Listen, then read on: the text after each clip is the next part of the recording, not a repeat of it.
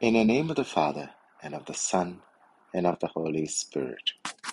Cleanse my heart and my lips, Almighty God, that I may proclaim your gospel worthily. The Lord be with you. A reading from the Holy Gospel according to John. John the Baptist said to his disciples, "He who comes from above is above all others. He who is born of the earth is earthly himself, and speaks in an earthly way.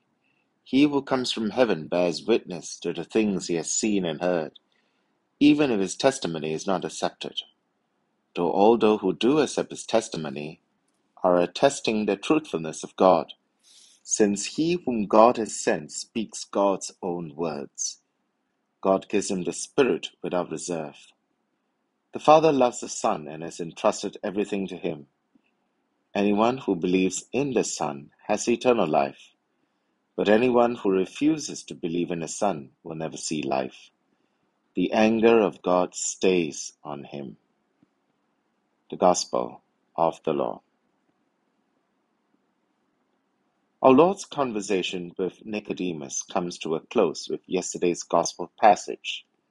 In today's segment, we move to another prominent figure in the Gospels. It is St. John the Baptist. John is brought in here at this juncture to confirm what our Lord had said to Nicodemus, because he is one of the key witnesses who are called upon to confirm the testimony of Jesus in the fourth Gospel.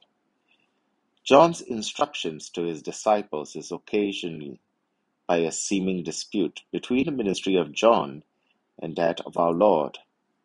Our Lord had started a similar ministry of baptism in Judea, whereas John the Baptist was continuing his ministry in the north. As always, conflict arises when you begin to perceive someone else as a rival or competitor. Although there is no conflict between the two, the Baptist's teaching provides us with a series of contrasting opposites, which is characteristic of the style of the fourth Gospel. Above and below, heaven and earth, acceptance and rejection, belief and disbelief. John the Baptist clarifies that there is no rivalry between him and the Lord. No one can receive anything except what has been given him from heaven.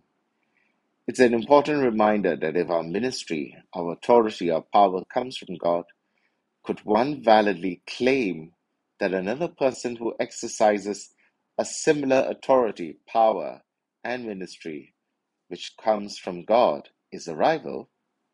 Most certainly not. If God is behind both persons, God could never set up rivals to compete with each other. There is only competition if the source of that authority and reason for the ministry is man-made. And so John the Baptist states this of our Lord: "He who comes from above is above all others," and then continues to state his own position in the scheme of things. He who is born of the earth is earthly himself. There is no rivalry because there can be no comparison. Our Lord Jesus is the real thing. John is merely the opening act to Jesus, who is the main star, and there is no shame in acknowledging this. Instead, it is a great honor. In a world where so many claim to have the truth, where political survival renders truth malleable and even inconvenient, we Christians know that we possess a truth that is unchanging, unbending, because it is a truth that can save not just a few at a particular time in history, but a truth that can save all through the ages. That truth is Jesus Christ our Lord, because he alone comes from heaven and bears witness to the things he has seen and heard.